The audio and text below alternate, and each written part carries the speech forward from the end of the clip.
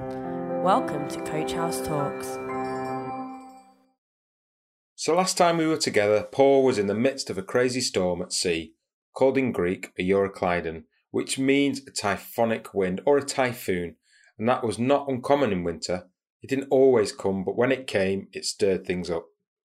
Paul was on this ship, 276 people are on board. He's overseen by a guy named Julius, a Roman centurion. There's the maritime captain aboard this vessel too, but he and all of his crew are unable to control this ship because of the storm. God was in control of that storm. Now, if you remember, when they were aboard this ship, they couldn't see the stars for weeks. They couldn't read the skies, and navigation was not done by compass, radar, sonar, computer, phone, GPS. It was done by looking at the stars. So they were unable to find where they were and where they were going. They had no point of reference at all. And while they were taking this journey and that wind took them from one place to the other, their biggest fear was that they would be beached on the sands, the shoals off North Africa. They came close, but they were afraid that the wind was going to take them right there to North Africa. And that was an area that was famous for these sandy shoals where ships would often get stuck. But as God would have it, he has a plan for another place, and that's the place that they end up. So in the storm, they start throwing things overboard. They throw the tackle and cargo overboard, and eventually, finally, the boat shipwrecked. We saw last week how difficult it was, verse after verse after verse, sailing into the wind, doing it with difficulty, getting pushed back along the way. Still, Paul's in the will of God, and he knows it. He believes it, and it's confirmed even during this storm, but it's not what he anticipated. How many times have you made plans and God changes your plans? So you even get to a point where, should I even make plans? Well, you should, but you should always say, as James counsels us, if the Lord wills. It's a great caveat. Well, to be honest, I'll finish this preach if the Lord wills. James said that's how we ought to live our lives, and so I have friends who will always say that. You can count on it, if the Lord wills. In Isaiah 55, God through the prophet in verse 8 and 9 of that chapter said, "My thoughts are not your thoughts, says the Lord, neither are my ways your ways. For as the heavens are higher than the earth, so are my ways higher than your ways, and my thoughts than your thoughts." The Lord had different plans for Paul in this storm. Also, Paul has great calm in the midst of this storm, and he has great calm when he gets to land, as we're going to see. Some amazing things are about to happen to Paul and the other 275, and Paul is calm throughout all of it. This probably because not only did he know he was in God's will, but he knew he would be safe, and all those aboard the ship would be safe, because the Lord gave him a vision one night. Verse 23 of chapter 27.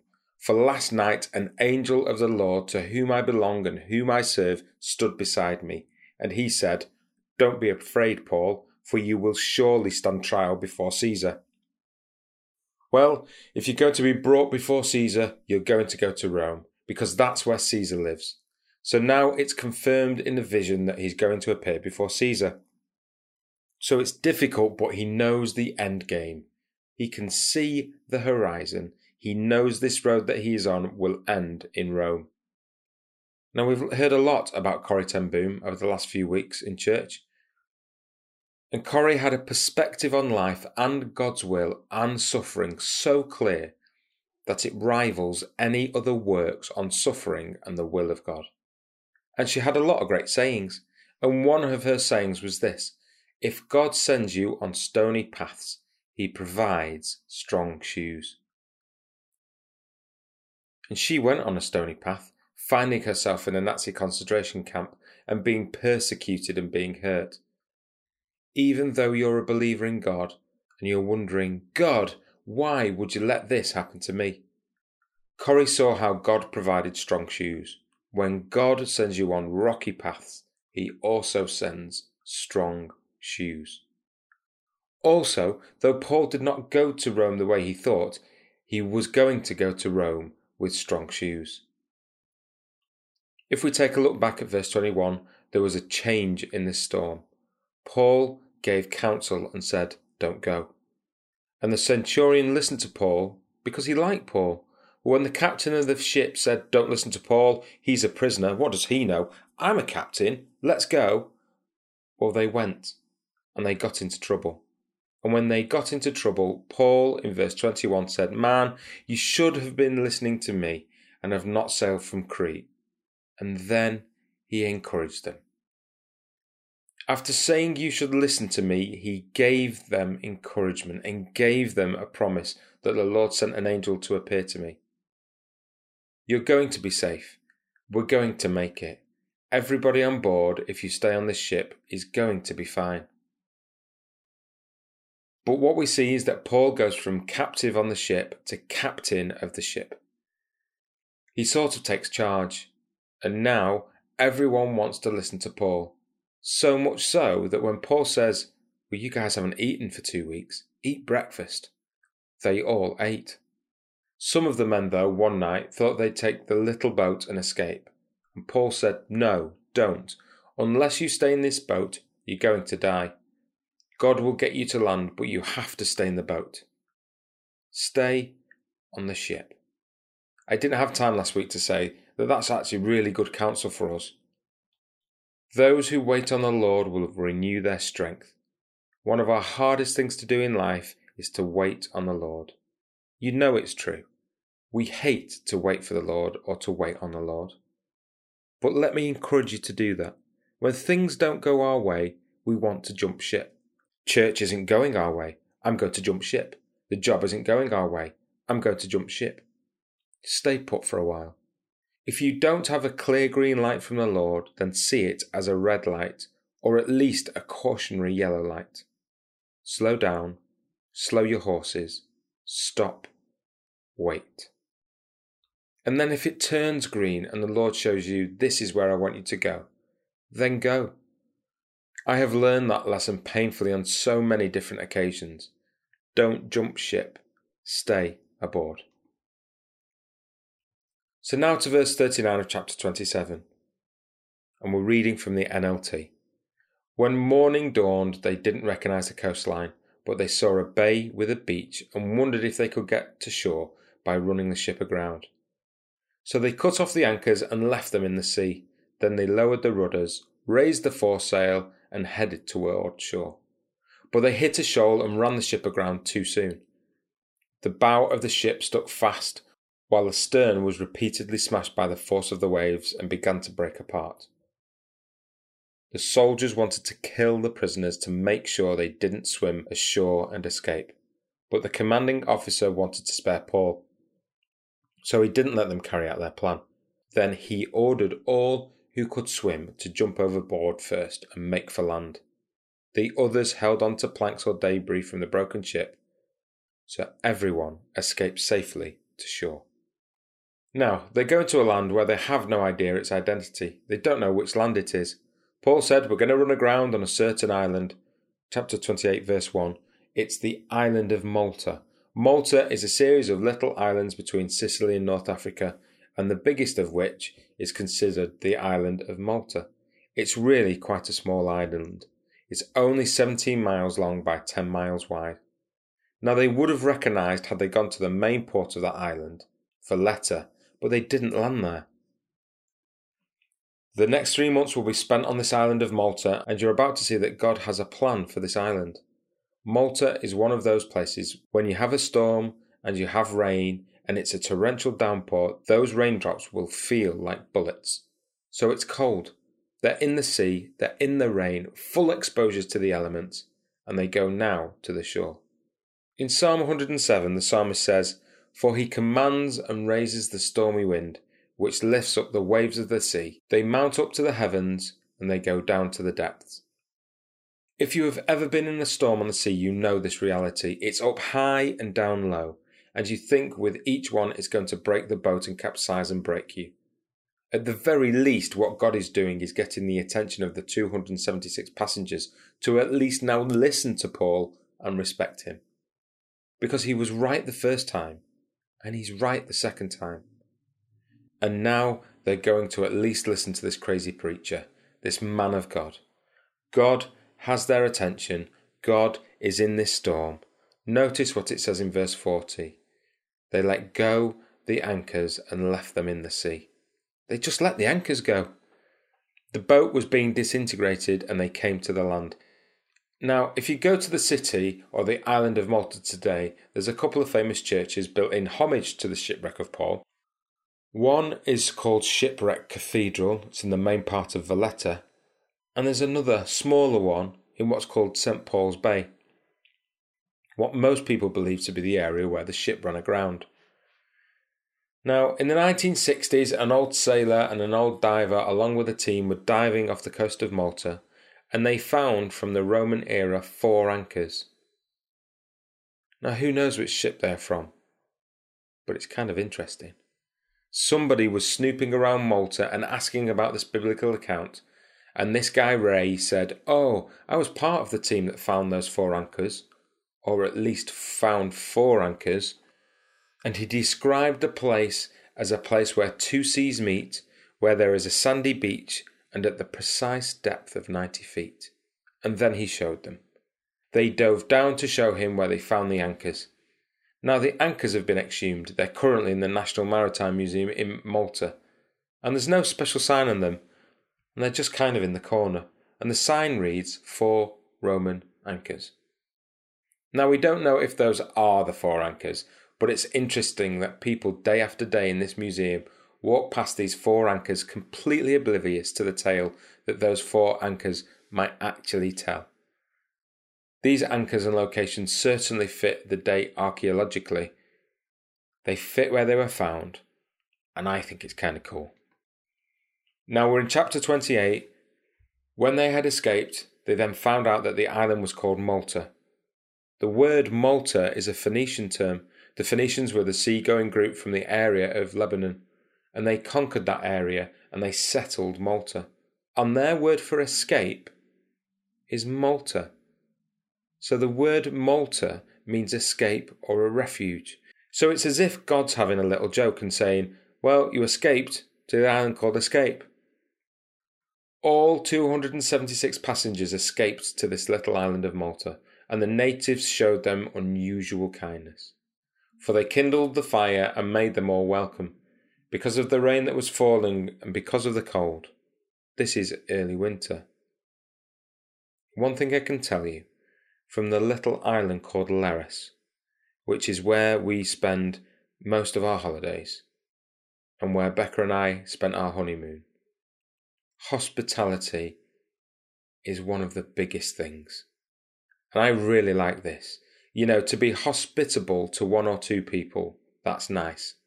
But the Maltese, they were hospitable to 276 people, and a bunch of them were prisoners. And they're showing kindness.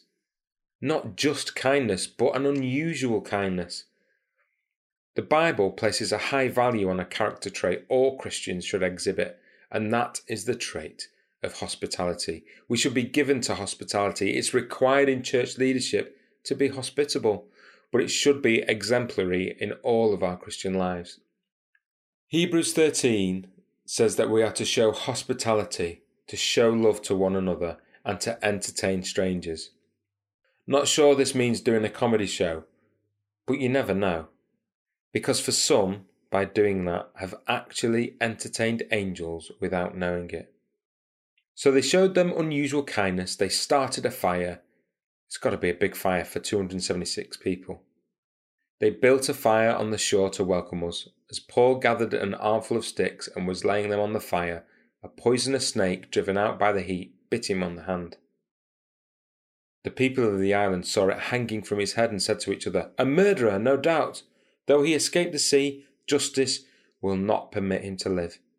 But Paul shook off the snake into the fire and was unharmed. Now, I've got a simple question. What is Paul doing gathering sticks?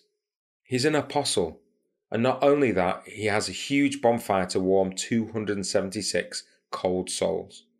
Yet Paul gets up and he just starts gathering sticks. Now, there's an obvious reason for this. Fires need feeding. But why Paul?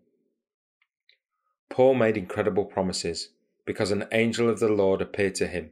He's the guy that got them to land safely without getting killed. They kind of owe Paul their lives. Paul could have just barked out orders. Julius, the centurion, I saved your life. Why don't you go get wood? But he doesn't do that. And here's just an insight into Paul's character. Paul the apostle, the great leader, is picking up sticks. It's what leaders do. No job is too small for a true leader of God. A leader doesn't say, well, it's not really in my job description. I'm the anointed of the Lord. I don't pick up sticks or clean the gutters or crawl under the floor. For Paul, little things like picking up sticks were just as important to him to do as preaching salvation to Caesar in Rome. That's a leader. Jesus washed the disciples' feet. And Paul said, let this mind be in you, which was also in Christ Jesus. He emptied himself. Jesus said, the Son of Man did not come to be served, but to serve, and to give his life a ransom for many. So any leader who says, I'm too important to pick up sticks, is really not all that important at all.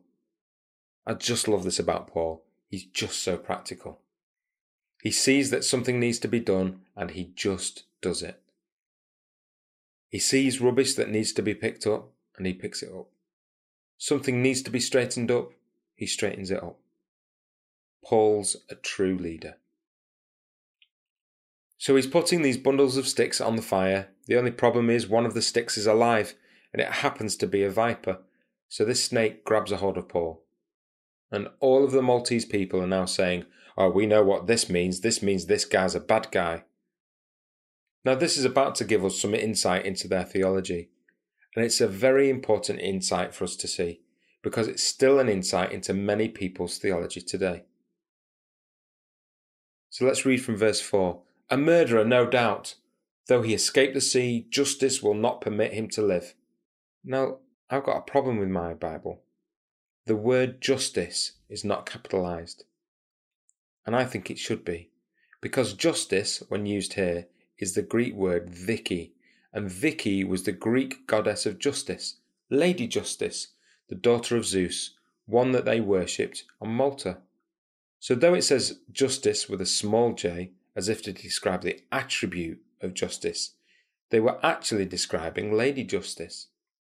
At the Old Bailey we have a Lady Justice who sits on the top holding the scales, but many places across the world Lady Justice has one slight difference. She's blindfolded, so she can't be partial to one party or the other. That's Lady Justice. That's a throwback to paganism and this belief in Dike. So when they say justice, they mean capital J. But they say justice does not allow him to live. But Paul shakes it off. Now here's what I want you to see. These are unbelievers, they are pagan, they have a pagan worldview. But they have an interesting belief in right and wrong. They're not Christian, they're not Jewish, but they believe in right and wrong. They have a sense of morality. Well, where did they get this sense of morality from? In Romans chapter 1 verse 18, for the wrath of God is revealed from heaven against all the ungodliness and unrighteousness of men who suppress the truth in unrighteousness. This presupposes they know the truth, or they at least hold at one time to the truth. It was given to them. So even the pagans of Malta had that. They're in error because they think that the gods immediately punish and immediately reward, rather than the God, the only true God, Yahweh, will ultimately and eventually judge all mankind based on their faith in Jesus Christ or not. But at least they have that. And that was placed there by God. So Paul reaches in, a viper, a poisonous viper, that's a word that it is used, a deadly poison viper, not a little snake. They're thinking he's going to die, they're kind of waiting for him to keel over. But in verse 5, he just shakes it off. He just glances it off. He just throws it away. He's calm. However, they were expecting that he would still swell up or suddenly fall down dead. But why would they believe that? Well, because they knew these snakes. These were the locals. They knew their island, and that's what had happened before. But after they looked for a long time and saw no harm come to him, they changed their minds and said he was a god. So something interesting about their theology, it was very fickle. First of all, he's going to die. He's angered Lady Justice. Not now. He's a god himself. He didn't swell up. He didn't die. Now, Paul flicking off this serpent is a fulfillment of prophecy. That's probably why he's so calm. He's fulfilling a prophecy made by Jesus Christ. We find this in chapter 10 of Luke. So Jesus sends out 7 disciples and they returned and they're all kind of pumped up because of their success. And Jesus says, "Behold, I give you authority to trample on serpents and scorpions and over all the power of the enemy. And nothing by any means shall hurt you." Then in chapter 16, "These miraculous signs will accompany those who believe. They will cast out demons in my name. They will speak in new languages. They will be able to handle snakes with safety. And if they drink anything poisonous, it won't hurt them. They will be able to place their hands on the sick and they will be healed." So Paul has a viper grab his arm and he go, "Oh yeah, I remember what Jesus said," and didn't think anything of it because he knew this promise. Now, this promise does not mean that you can have a walk around less than 2 meters from someone, kissing every passerby and saying, "Well, God will protect me from the coronavirus." That's just ludicrous. But some churches around the world still believe that to be true. Jesus was making a promise that as the gospel is being spread, there will also come with the spreading of the gospel protection. And Paul knew that. Paul knows, look, it'd be stupid for me to die here, because I was just aboard a ship and God preserved me on that boat. Plus, he told me I'm going to make it to Caesar. Between you and me, I don't see Caesar walking toward me right now as the snake is having a good old chew. So I'm guessing I'm not going to die from this. So he shook it off. He knew the promise of the Lord. In verse 7, we find the chief official of the island, the Roman governor of Malta, whose name was Publius, received Paul and his massive gang, and he entertained them for 3 days. You know, you might want to be hospitable, and I do too. I have friends that come from out of town, and I'll often say, "Stay at our house." Of course, I check with Becca first. But to bring 276 people home for 3 days, can I just say, you've got to have a big house. It shows us the kind of estate and status that Publius must have had to be able to house 276. And he did. He entertained them courteously. And they're going to spend 3 months there. But for the first few days, this guy's taking care of them. And it happened that the father of this leader lay sick of a fever and dysentery. And Paul went into him and prayed and laid his hands on him and healed him. This guy's got gastric fever. It's a disease. Lack of sanitation can breed dysentery too. So you've just got a picture of this guy for at least months suffering with these issues. And Paul comes in and he does 2 things. Prays for him and then lays hands on him. Why does he pray for him? He prays for him because Paul doesn't heal anybody. It's because God is the one who heals. He's addressing the source of all power. That's why he prayed. Now he laid hands on him, not because Paul's hands were special. We lay hands on people, not because our hands are special. The only things our hands tend to have are germs. And Paul had germs. Paul's hands weren't glowing. It wasn't like Paul said, "Watch this." The reason he laid hands after he prayed was to show them that this man, Paul, was the instrument through which God healed. And once this man is healed, do you think everybody's going to be listening to Paul and what he has to say? Absolutely. Here's a guy who shook off a snake and he's still alive. And he prays for people and they get healed.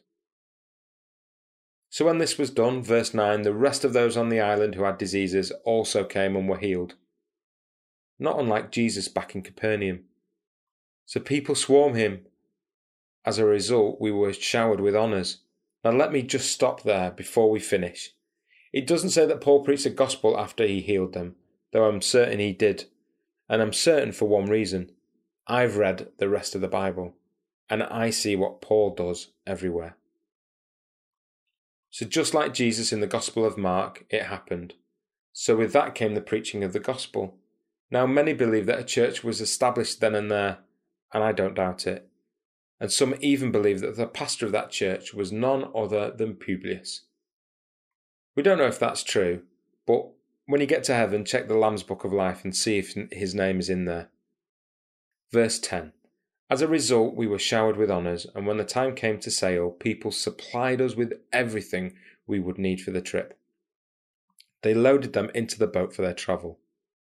Hospitality ranks high in Malta. After 3 months, we sailed in an Alexandrian ship, which is what they had gotten shipwrecked on. This is another one, whose figurehead was the twin brothers. The twin brothers are Castor and Pollux, the twin sons of Zeus. It was believed that they were like the patron islands of the ancient world, and sailors believed that these twin gods protected sailors. So they would often carry an emblem of them or a figurehead on the front of the ship, so as to please those gods to ask for protection, not unlike people who superstitiously place a statue of Mary or a saint on a dashboard and think this is going to protect their car. A friend of mine used to do that, and I remember sitting there thinking, "You've got Mary facing us. Shouldn't you turn her around so she can see where we're going?" Maybe the problems we get in, the shipwrecks, are because we're looking the wrong way. And so they leave the island, verse 11 and 12. So the next day we came to Puteoli, which is the Bay of Naples. There we found some believers who invited us to spend a week with them, and so we came to Rome. So they found believers, and they stay 7 days. The brothers and sisters in Rome had heard we were coming, and they came to meet us at the Forum on the Appian Way. Others joined us at the 3 taverns. When Paul saw them, he was encouraged and thanked God. Now this shows that Paul may have been, at this point, discouraged. I don't know why. He could have been sick. I mean, it's taken him a heck of a long time to get there. And when we came to Rome, let me just take a breath in. Just feel that. Finally, I came to Rome. He came to Rome where he'd always longed to be, the imperial city of Rome. Paul was permitted to dwell by himself with a soldier who guarded him. And so next week, Andy's going to finish the book and do justice to Paul in Rome in the last of our study of Acts. I know, we're finally there. But to finish today, why does Paul want to go there? I think it's an easy answer. Light always shines in the darkest places. It's always more prominent the darker it is. You know, there's an old saying, and I'll say it and you'll finish it. All roads lead to Rome. That's an ancient saying from way back then, and Paul knew that if all roads were leading to Rome, then all roads led from Rome. So to get the gospel into Rome and to get Christianity established at the centre of the empire would mean it could then flow around the world. And the reason we got the gospel in the uttermost parts of the earth is because Paul knew God put it in his heart for him to go to Rome and get the gospel to Rome. And that's the theme of this book. Between you and me, I'm glad there's men like Peter and other apostles who failed that we can relate to, because we look at Paul and he's just head and shoulders above so many. This incredible man who is unafraid, through whom Jesus did miracles, but he wasn't too important to pick up sticks. He was the servant. He didn't see himself as being in a more important position or a more glamorous position. He was a slave of Jesus. And if slaves of Jesus need to help keep the fire warm, that's what we need to do. And if a slave of Jesus needs to talk to Caesar, that's what we need to do. We, as God's people, need to see every opportunity of being around unbelievers as an opportunity to shine Christ by some word, some act, some prayer, some deed. Using our lives to show the treasure of the gospel. And the treasure of the gospel is in clay pots, foolish things, weak things, imperfect people. And we thank Jesus for it. So, Acts 27 and into the beginning of Acts 28, in the storm, we find it will change our values, it will change our focus, and it will change our comfort. But we have the 3 anchors, the anchor of service, the anchor of ownership, and the anchor of trust. Always be ready for the call of Jesus, to be walking and talking and acting in the will of God. Never being afraid to pick up sticks, even if there is a risk of a snake. God's got you.